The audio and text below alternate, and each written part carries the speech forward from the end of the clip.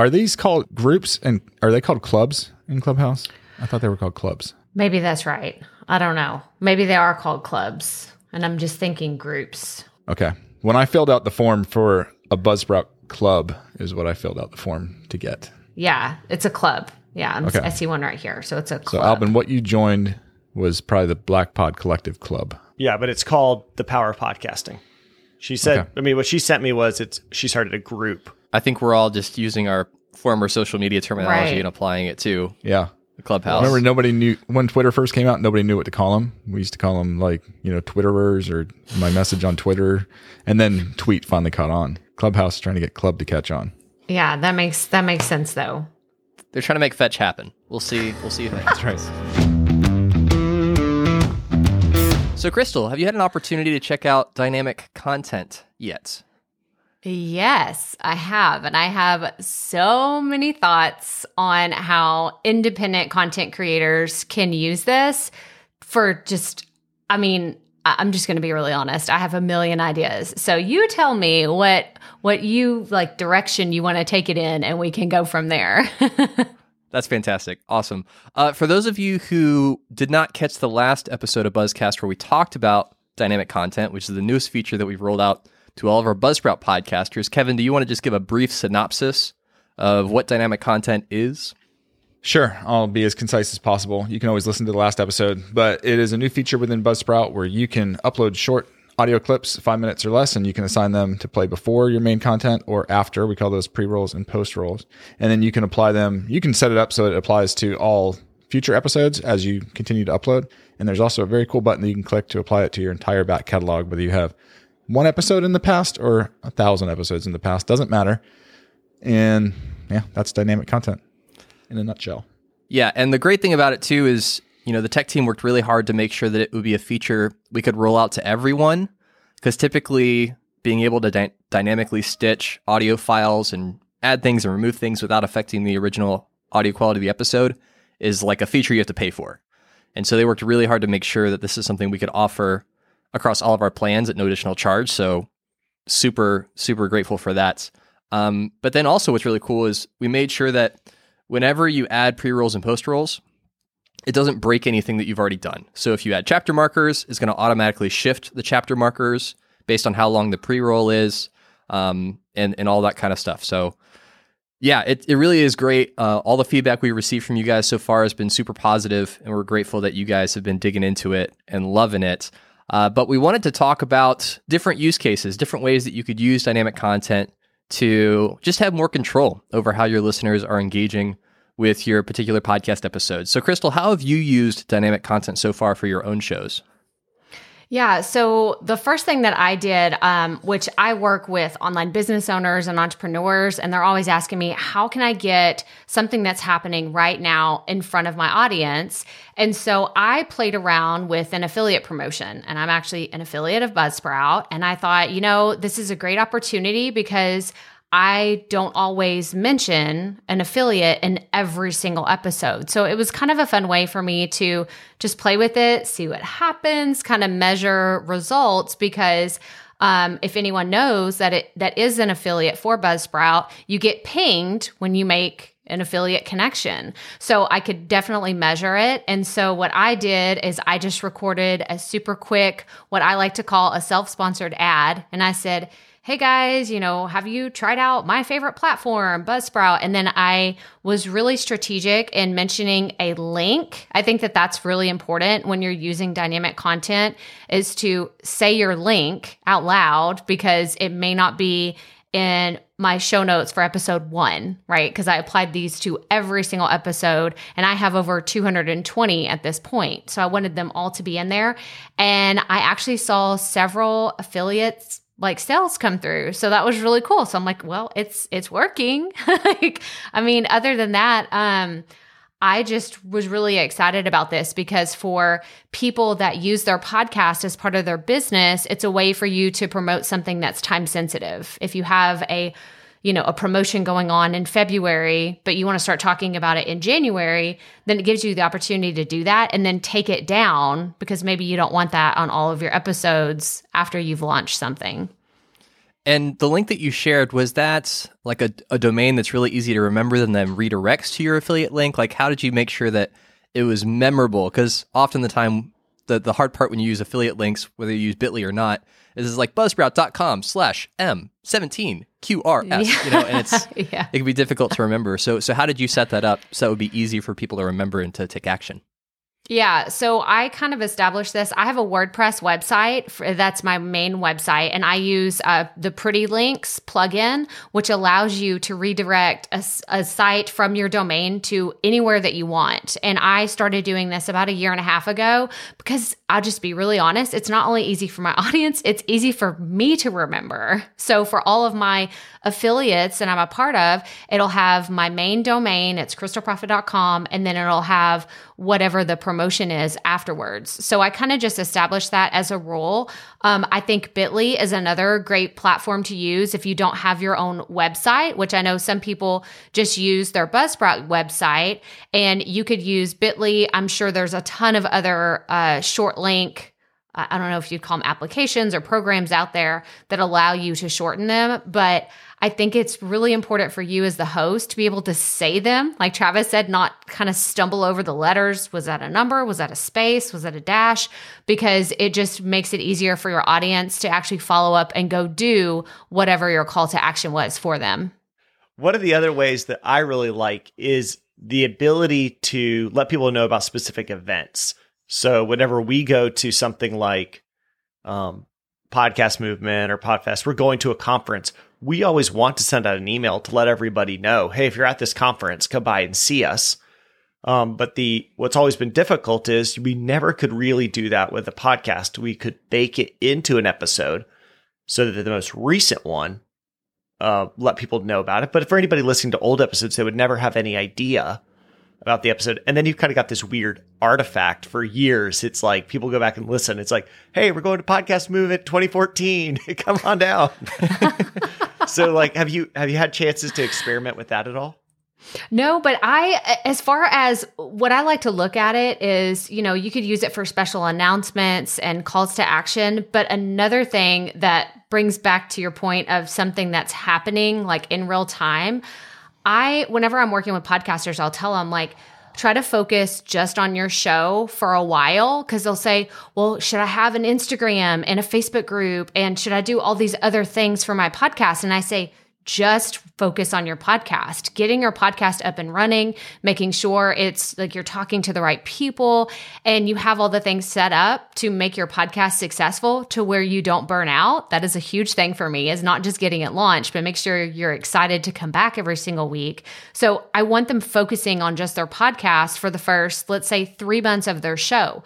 Well, if 3 months in, someone's like, okay, I think I'm ready to start a Facebook group for my show to interact with my people. Well, you could insert a dynamic content ad that says, hey guys, we just launched our brand new Facebook group. Here's the URL, or go just find us on Facebook. Here's the name of it. Go check it out. We would love to have you join our community.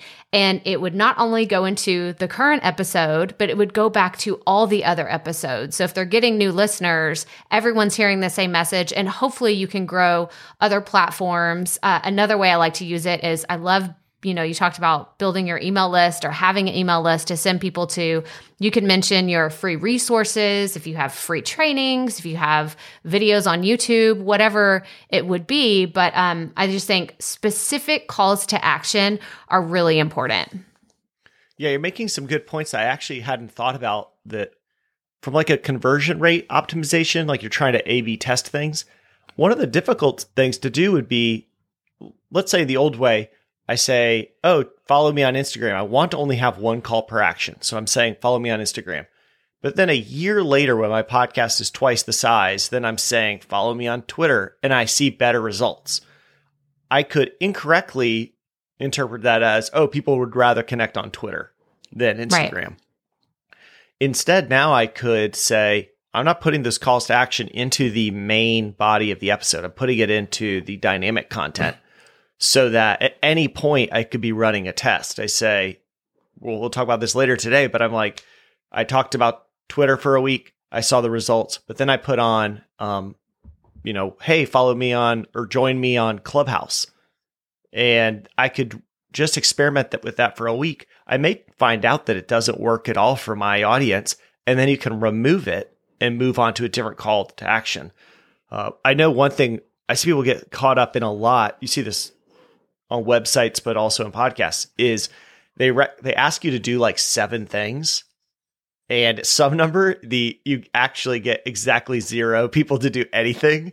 You're like, hey, follow me on all these channels, do all this stuff, and it doesn't matter how much you love somebody, you're not following them on separate different channels. Right. And so just like having one call to action is much more powerful than having 3 or 4. Right. And I think too, like I'm a huge, just a big fan of having a content calendar. And even if it's as simple as a Google Sheet, it's what I use. I just use a Google Sheet. I dump all of my ideas in there. I have my episode numbers. If I have main talking points or something that I want to mention, then I put it all in there. Well, now I actually just did this yesterday. I added a column for dynamic content, and then I can break things out over a month's period of time. Because in my opinion, I don't think it's as effective if you go in and you switch this up. And, correct me if I'm wrong, but I don't think that was y'all's intention in creating this and having like, oh, you got to switch your dynamic content every day or it's not going to be effective. Because, and Alvin and I, we've had conversations about marketing before. It's like, you got to tell people over and over and over again. It's super important, like you said, to just go with one call to action and just be strategic with what you're going to promote. So if you're trying to grow your podcast audience or grow your YouTube, your Instagram, focus on that one thing, maybe for a month, right? If you publish every week, maybe for 4 episodes straight, you only have this one call to action for people to join you on another platform. And then the next month, you can see what your results were and kind of check it out and see if you wanted to change things up from there. Yeah, you're absolutely right. When we designed it, we built it in such a way that you're right. You could change it out every day or every couple of days if you want, but just because you can doesn't mean that you should. And I think you make a really great point about make sure when you're using dynamic content, you're strategically thinking about how to best use it, and then give it enough time to measure the results before you make changes. We get tempted with stuff like this all the time, especially when we're talking about marketing stuff. Is I want to try this, and then the next day I have a different idea. We might be better, it might not be, but unless we give experiment A enough time to gather enough data, then we're just making changes and we're not really learning, right? We're just testing our gut. And not that you shouldn't trust your gut, but if you have the opportunity to gather data before moving on to the next experiment, that's a much smarter way to progress and hopefully grow your show. So what do you guys think about content that is best suited as a pre-roll versus content that's best suited as a post-roll? Because I know, especially in the dynamic ad world, post-rolls have started to go away, at least as they're measuring them and as they're seeing how effective they are. They're seeing that pre-rolls and mid-rolls are where it's at. If you're trying to get a message to somebody that to take action specifically on a sponsorship, that's where you should do it, and that post-rolls really aren't as valuable anymore.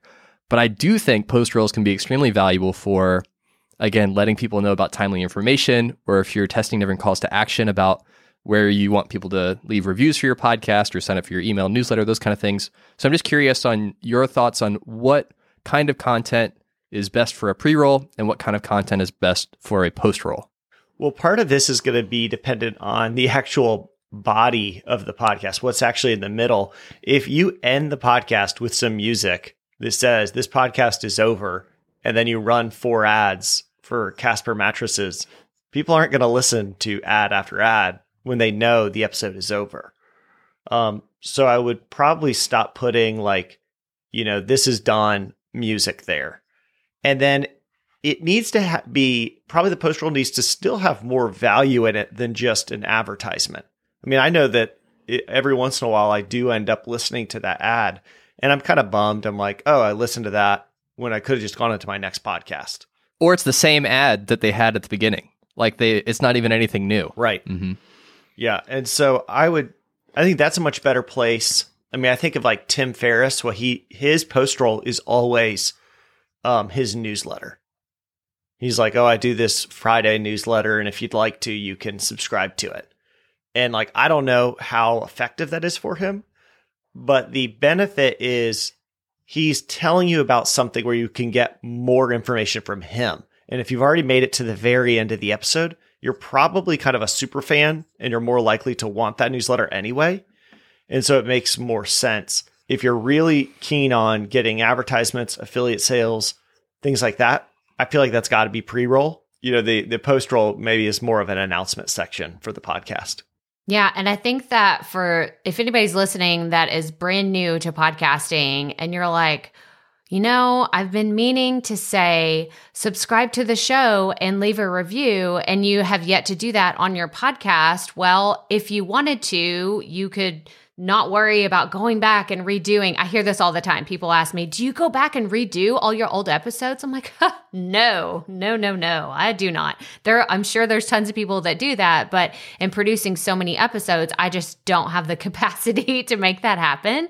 But I do like the idea of saying, hey, if you're enjoying this content that you're listening to, make sure that you subscribe to the show and leave us a review, because that's how we get this content in front of more people. And just something really simple at the end, just to play with the dynamic content tool, because I do think that it's something that you may get in there and you're like, I don't know how to use this. I don't know how this is going to work for my show. But at least starting there is a great place to experiment with it. Now, one thing that I think we can all agree is something that we don't think is a good use of dynamic content. And I've seen this question asked a few times in our Facebook group. Should I use the pre-roll dynamic content for my intro, for my podcast intro, for music and for telling people about the podcast? And I think our answer would be, that's probably not the best use of dynamic content, because that's something that you'll want to stay in your episode no matter what you're talking about or what you're promoting. So we would put the intro and any intro music that you have in the main body piece of your episode, and leave the dynamic pre-roll and post-roll for things that you'll want to put up and take down as appropriate. And so you don't want to get in a situation where you've been using the pre-roll to do your intro music, and now you want to do an announcement, and you have to remember, okay, which episodes did I use the pre-roll to do my intro music? Which episodes did I just bake it into the main episode? Do I need to put the intro in the pre-roll? It just becomes a mess to try and manage. And so if you're thinking about doing that, keep putting the intro music, keep putting your intro in the main episode that you upload, and then use the pre-roll for something that you would be able to put up and take down without affecting your main content. This kind of goes back to the question that Krystal got about, do you go back and change episodes later on? If you rebrand the podcast, you add in more different music, or you go for a full name change like we did with Podcasting Q&A when we changed it from 5 Minute Mondays.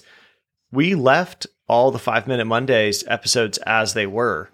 And you shouldn't feel like embarrassed that you rebrand. That's kind of a cool thing. It shows the evolution of the podcast, and you shouldn't be embarrassed of that. And the last thing I wanted to add is I was playing around with it yesterday, and I saw that you can, because somebody had asked me, well, can you do both simultaneously, add a pre-roll and a post-roll? And I was like, I don't know. I haven't tried this yet, so I'm going to go with it. And I saw that you can, and I thought that was really cool. So for anyone that's like, well, can you do both at the same time? Like, does it work? And how does all that?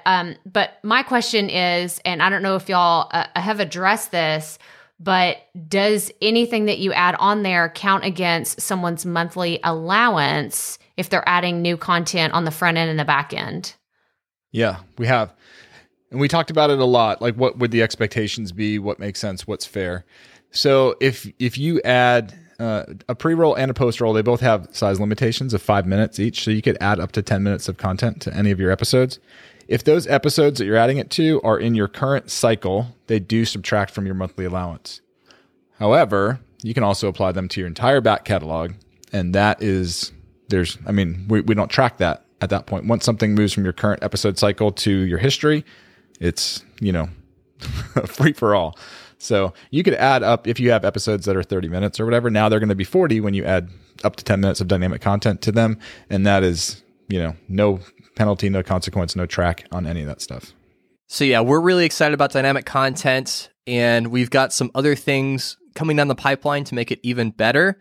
If you have some feedback that you want to leave for us, some ideas that you have for how you want to use dynamic content, or if you want to send us your ideas, just go to our Facebook group, the Buzzsprout Facebook group, and we have a post pinned to the top where you can leave your feedback and we'll be there to interact and engage with you.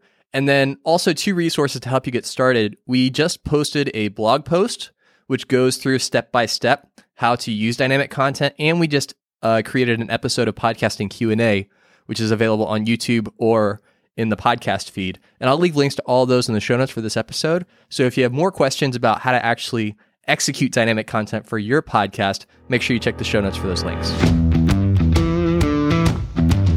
So this is the first episode we have recorded since the December Buzzsprout global stats have come out. If you ever wanted to see how podcasts and episodes are performing in different apps and countries and those kind of things across all of the Buzzsprout podcasts, you just go to buzzsprout.com/global_stats.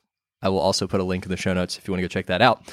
So we wanted to talk briefly about the December stats. So all of our play data, location data, what the top 50% podcast median download number is, all that stuff for December has been updated. So we just want to talk through some trends that we're seeing, some things that we're seeing specifically going from October and then moving into November and then December. So right off the bat, was there anything that you guys noticed in the December stats that was, caught your attention? Yeah, I mean, Apple Podcasts and Spotify, I feel like that's been the big story for quite a while. How long is it going to take Spotify to have as much of a market share as Apple? And they've caught up quite a bit. I mean, our numbers now have them they're only behind by 3.9%. So Spotify is 26.4, Apple is 30.3, and that's a pretty big jump. Let me go check out what November was. I mean, November, they're almost behind by 6.8. And so that's a really big improvement for Spotify. And I'd imagine, I think December not the first month where Joe Rogan's completely on Spotify only? Yes, that's correct. I mean, my belief is that those aren't like all Spotify wasn't doing that just to get Joe Rogan so they could get people to listen to Joe Rogan on Spotify. It was also once you move to Spotify because you have to be able to get this one podcast, then you go, well, why am I going to have, multiple apps? One where I listen to most podcasts and the other one where I listen to, Joe Rogan or any of the other exclusives they have. And so I think that Buzzsprout has seen that shift in our own podcast. Obviously, we don't host Joe.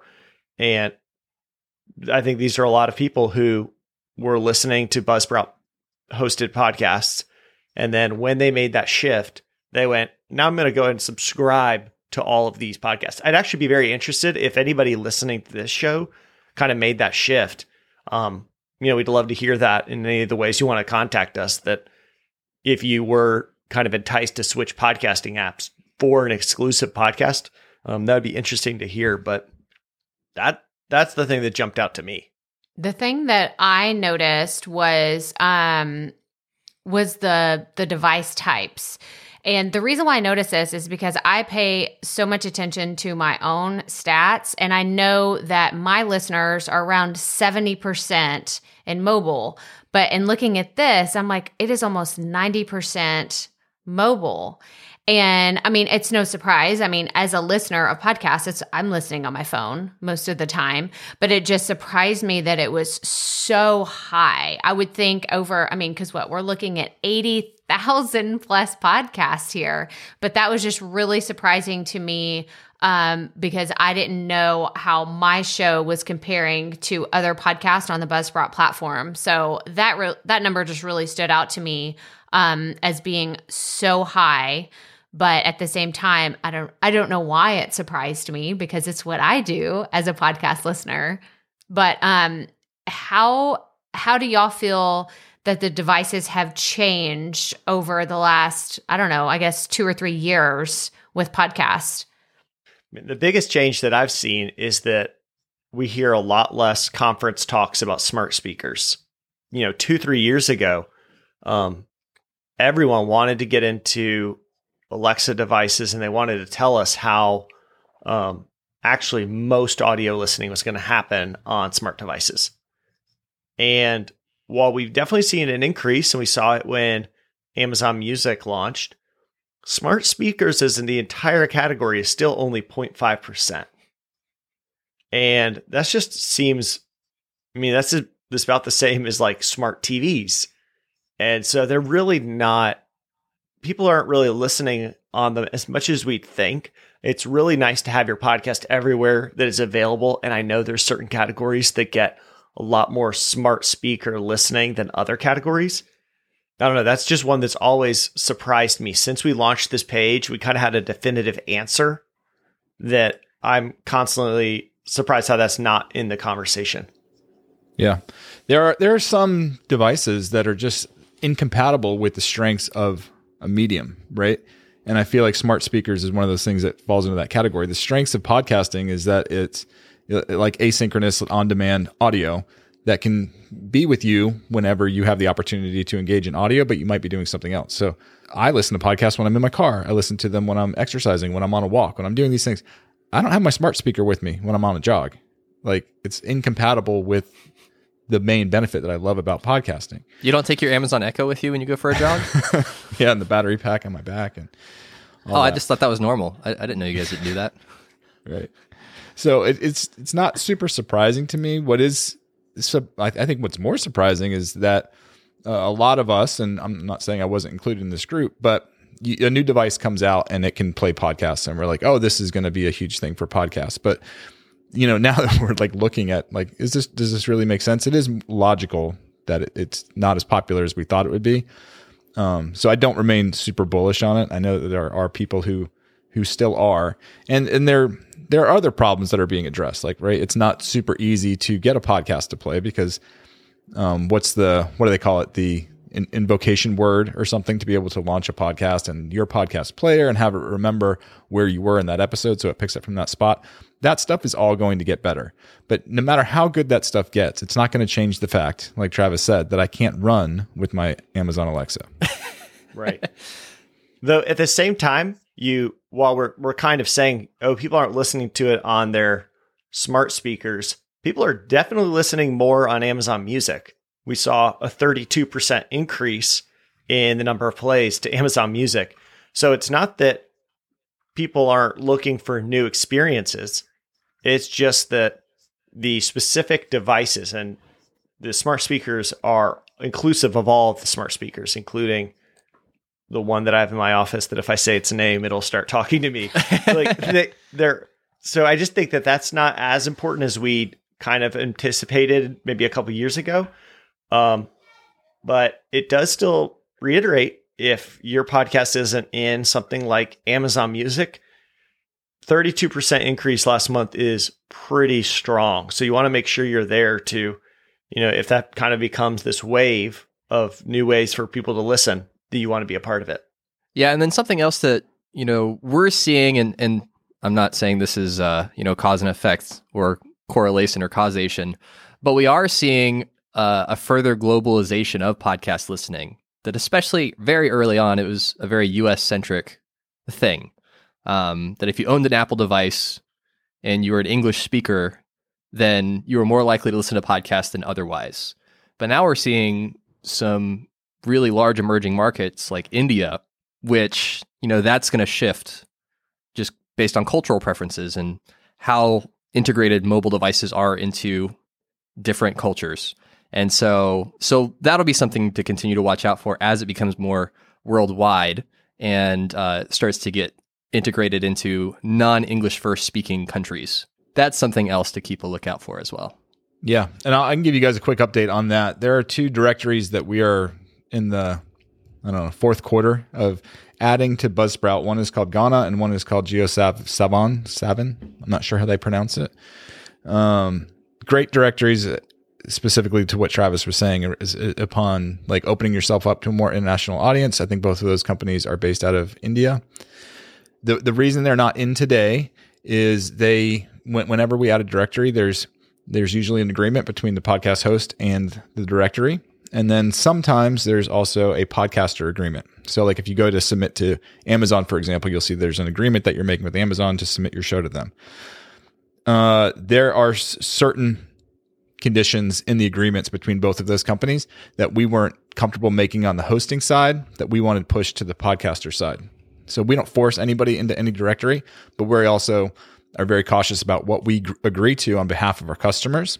And so we said, like, I don't know that either one of those agreements say this specifically, but like their ability to rehost or, you know, how much rights you're giving them over the content that you're submitting to the directory. We are very cautious and conservative when it comes to making agreements on behalf of our podcasters. So we want that stuff moved into the podcaster agreement, not in the hosting agreement. So that's what we're working out with them. And that's why we don't have those two directories yet. And I'm not sure, I'm not saying anything about other podcast hosts that have added them. Like, I don't know how they altered their agreements, but I would want our customers to know our position and our stance on that we don't want to make agreements in terms of ownership or licensing or the rights that you're giving up without you being aware and you being able to make that decision instead of us making it on your behalf. Right on. And then everyone always wants to know, am I in the top 50% of podcasts? So here's the latest. So here's the latest stats. So if you go to the global stats page for December and scroll all the way down to the bottom left corner, if you're viewing this on a laptop, one of the 10% of people listening to this podcast maybe on their laptop, the top 50%, meaning you are right at the middle of podcasts across Buzzsprout, means that your new episodes will get 26 downloads within the first 7 days. And so you might be like, wow, that sounds very similar to November, because in fact, November, the number was 27. And so these numbers don't shift very often because there are so many podcasts that are on Buzzsprout. You know, the margin that shifts, even if a really big podcast launches or takes off or something like that, for the most part, the numbers are pretty stagnant.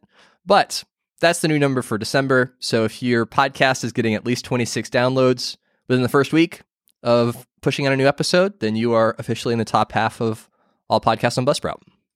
And what I love so much about just seeing this information is because I feel like, you know, asking a podcaster how many downloads they get is kind of like asking somebody, well, how much money do you make? How much did your house cost? You know, it's like one of those things that people are like, well, they either give you like a roundabout thing, like they don't really want to tell you how many they're getting from, they're either embarrassed or they're like, I don't know, is that good? Like, it's kind of like, it's it's a vulnerable situation. And it's funny because you wouldn't think that unless you're surrounded by podcasters and you like live and breathe this every single day. But I love this so much because it's very encouraging to people that are just getting started and they say, I only got 50 downloads on my first episode. And I'm like, that's incredible. Like, that's amazing. And then they think like, I have to like really play with who I'm speaking to because they think that I'm being sarcastic. And I'm like, no, you don't. Like, I understand this. Like, you're actually in the top 50%, and that is incredible. You need to celebrate that. And I'm all about celebrating any listeners whatsoever. Like, I think that is what's most important, that you have an audience. And I know that y'all have talked about this so many times, but just imagine if you had 50 people sitting in your house listening to you, or trying to get around. 50 people would not fit in my house anywhere. Yeah, especially. That is not allowed.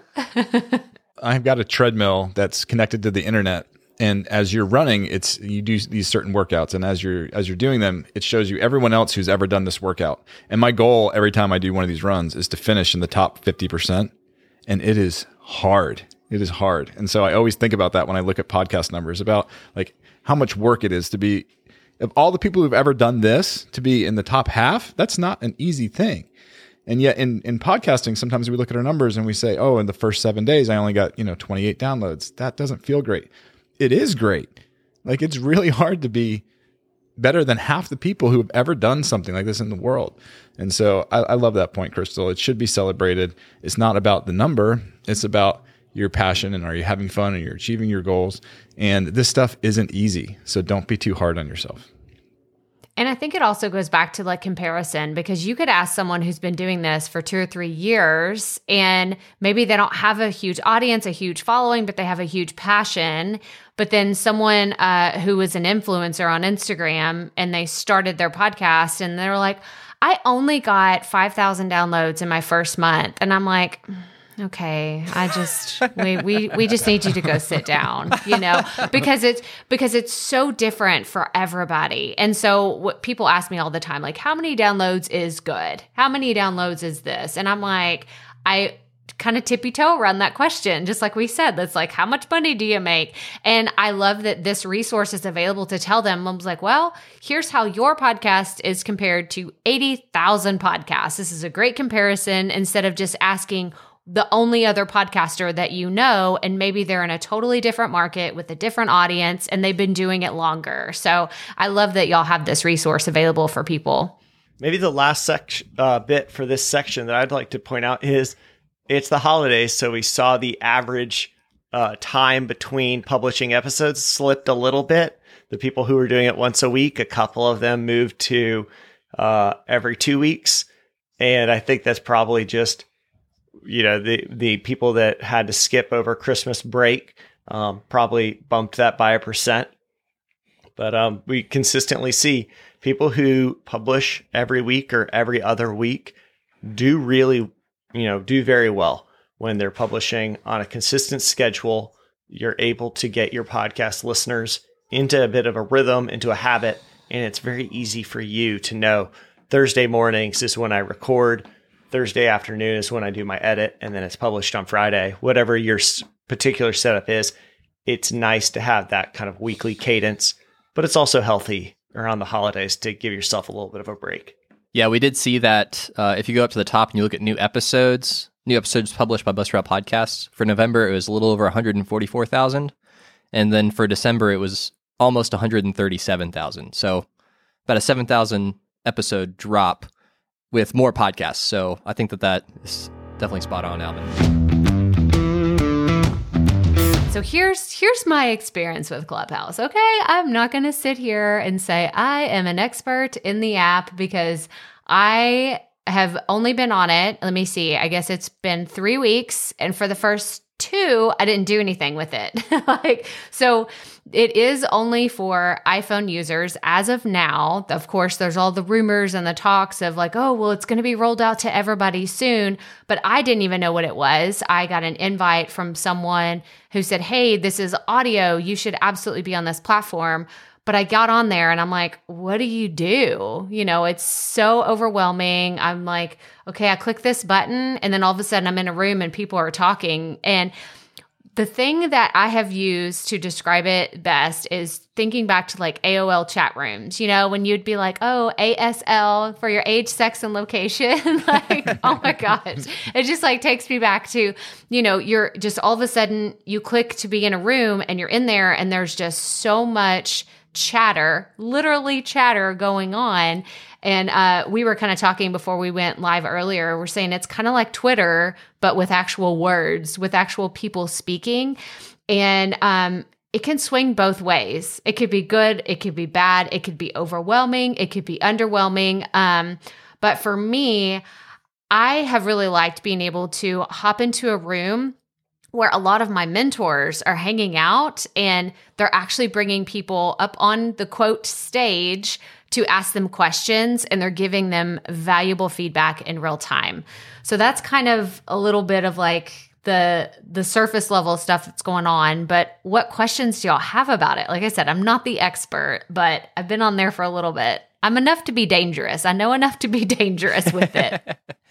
Well, when I first saw people posting about Clubhouse and, hey, do you have an invite link and stuff like, because it's still invite only, I believe. So yeah. Very much like early Facebook days where you had to have a certain email address. I was like, man, this is a godsend for extroverts in 2021 that just want to be around lots of people at the same time. 100%. It kind of like simulates that, social event activity where you're just like at a restaurant and there's chatter everywhere, or you're at an event and you're talking to your friends and you have other groups of friends nearby. And it's just like kind of like a virtual version of that. So I'm curious what kinds of groups, specifically for podcasters, people are starting to pop up in. Are they hosting their own rooms? Are they encouraging people to jump into specific rooms? Like, how are you seeing everyday people using Clubhouse? And then also the more savvy internet marketers and podcasters, how are they tending to use Clubhouse? Well, so it's been interesting because I've seen there's a lot of experimenting going on, which I'm just a marketing nut. And so I love to see the different ways that people are using it. So there's different groups that you can be a part of. I didn't know how you create a group, and then I started digging into it the other day. So I know that Podcast Magazine, they started a group that you can go and be a part of. If podcasting is your thing and you're on Clubhouse, you can go join their group. I'm gonna be honest, I don't even know how groups work. I don't even know what that means, other than maybe you get notified when someone is a part of the group. I don't know. I don't know the things with that. But I've seen people that are big names. Like I know Pat Flynn, Lewis Howes, and Daryl Elves who are all talking about YouTube the other day. And the key that I'm seeing is in the title. So you have the opportunity to title the room that you're starting, and that's really how someone decides, do I want to be a part of this, or is this not for me? So being strategic with how you label your room. I started one the other day that was like podcasting in 2021. And when people came in there, they knew that that's what we were going to be talking about. But I've also seen other marketers who typically talk about business or online marketing. They're starting rooms about women, like just being a working mom. So they're kind of deviating from what they would normally talk about in order to connect with their audience on a different level. So I'm just seeing lots of different ways that you can use it. My tips, if someone's listening and they're like, how can this work for me? Is just to go join a whole bunch of different rooms and see if it's kind of your vibe. If you feel brave enough, there's a little icon at the bottom you can hit to raise your hand, and a moderator will bring you up on stage. And here's some etiquette rules real fast. We're going to run through these. If you're on stage, mute yourself. Unless you are talking, you have the opportunity to mute yourself, because I've heard so many people trying to talk over one another. So I think that people are trying to figure out the dynamic of having 20 people on stage, which I don't think is a great. Could you imagine? Somebody said this to me the other day. They're like, could you imagine a panel at a conference that had 20 people on stage, just how discombobulated everything would be? So it's definitely something to watch and learn. Another tip would be to follow people that you follow on other platforms, because there's some people that are doing this really well, and learn from them and see the different things that you can do. I still don't have a strategy plan for how I'm going to use Clubhouse. I'm just kind of getting on there. I did a 2.5-hour room the other day with 2 of my friends on speaking at virtual events, and it was really fun, but it was also like, oh my gosh, like I'm no more questions. There's kids banging at my door, like asking for snacks. I gotta go. So you can definitely get sucked into, doing it for a while, but I think it's fun. Yeah. I mean, what you're describing sounds like a much more interactive Facebook group. Right. So like if you in the past would say, okay, I'm going to start a Facebook group so that way I can share about new episodes that are coming out. I can ask questions of my listeners. I can interact with people. If I'm strategic about what I call my Facebook group, maybe people will find it through Facebook and then discover my podcast. It seems like Clubhouse rooms could potentially be like a more interactive version of that if done well. For sure. And I think that it's a great way to make that connection with people, but also hearing someone else's voice. There was someone, her name was Amy. She was from the UK, and she popped into the room. She was like, y'all, I've been trying to get off Clubhouse forever. I'm so addicted. This is so much fun. It's 11:30 at night where I am. But she started asking me questions about podcasting. Well, then from there, she came and joined my Facebook group. I wasn't selling her anything. I wasn't telling her, hey, go listen to my podcast. It was just, you make those connections with another human that much faster, and you don't have the distraction of a feed. There's no text, there's no video, there's no, hey, a whole bunch of links are coming at me. It's just people gathering around to talk. So it's really interesting. The most, not concerning, different thing about Clubhouse is if you start a Facebook group and you post content there and you invest stuff, there's like a history of that, right? Some of that will have value way down the road, right? And Clubhouse doesn't have that. You're not supposed to be recording. We can get into the recording stuff in a second. But the idea at least for now, the way the app is set up, is that these are events that happen at a time and a place, and the place is Clubhouse, and the time is whenever they happen. And then when they're over, they're over.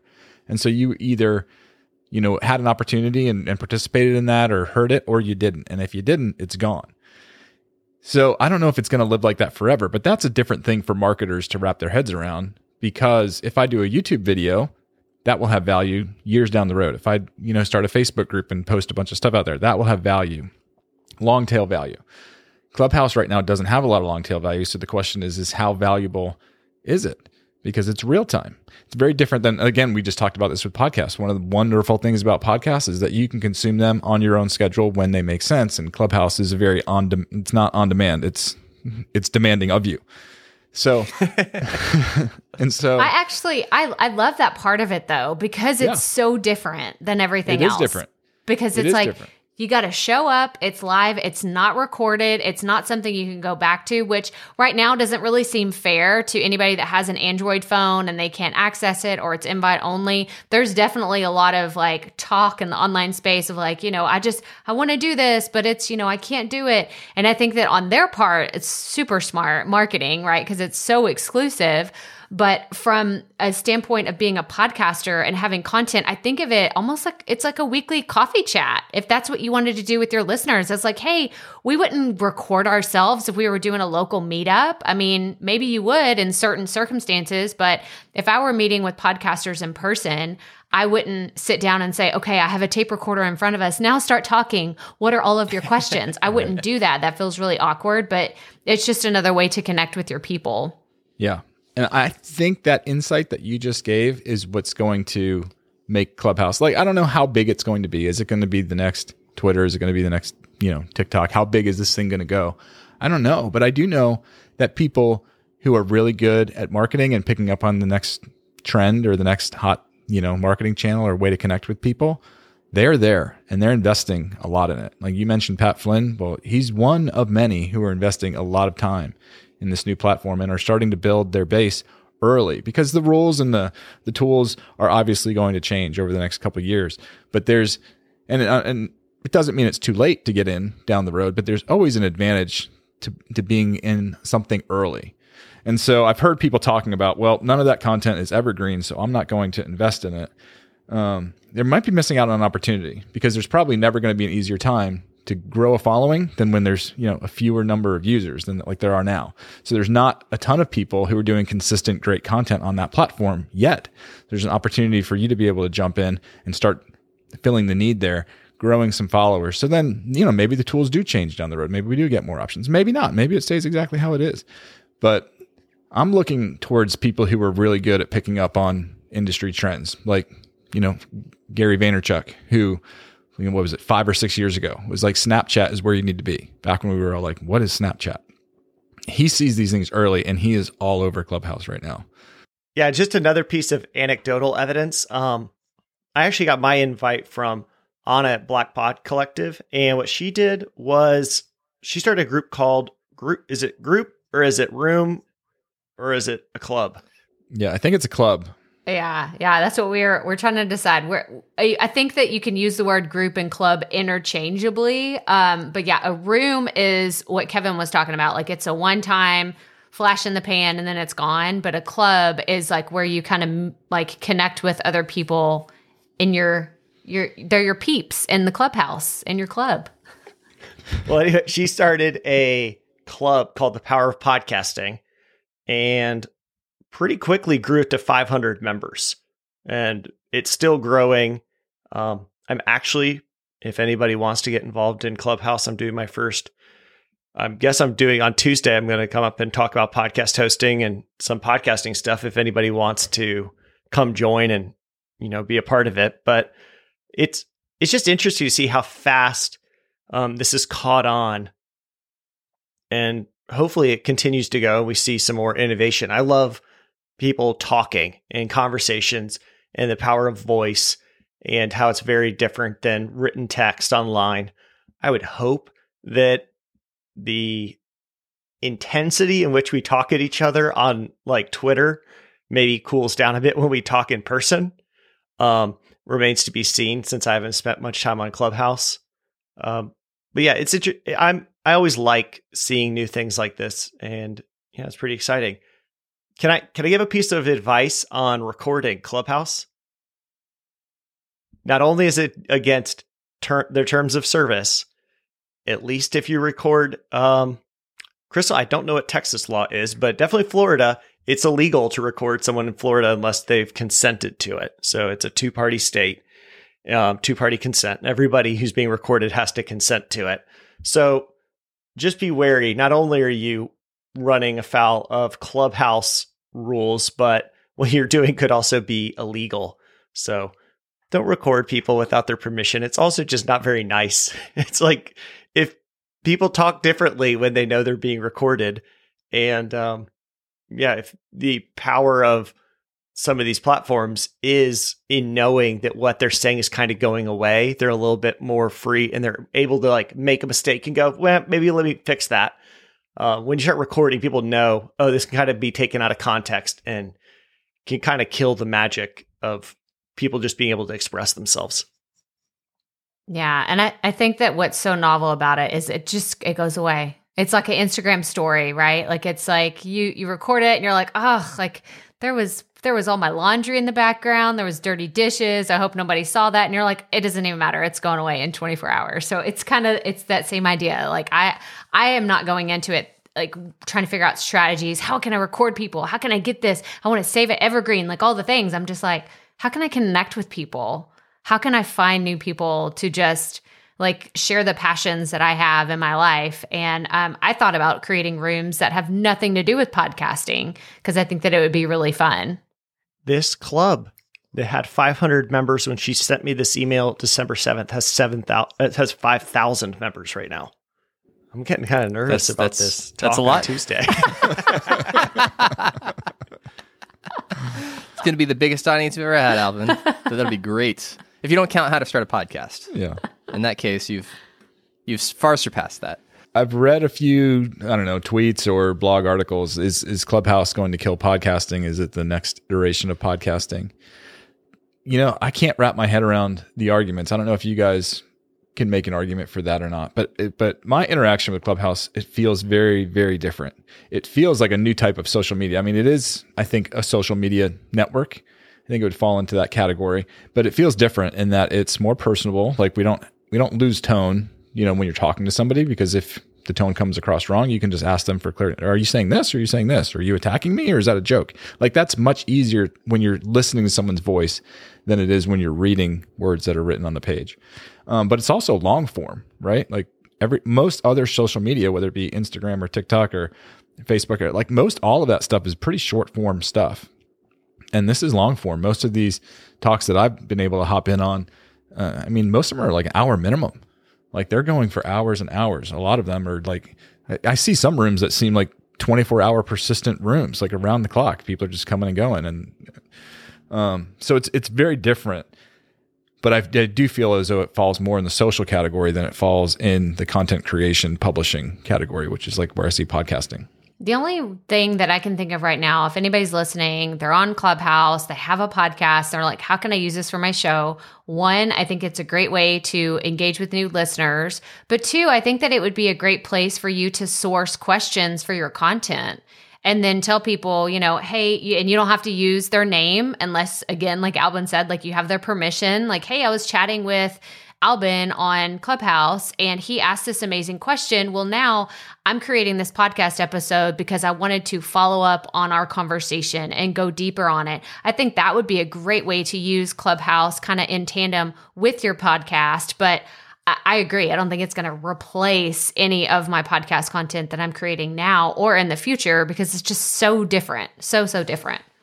All right. Well, I think we have to end this episode with a promise that we will follow back up because I am becoming very aware that people are going to be like, whoa, you don't understand the terminology. What are you guys talking about? Maybe we need to get Anna on here to kind of give us her perspective of how she's grown her club.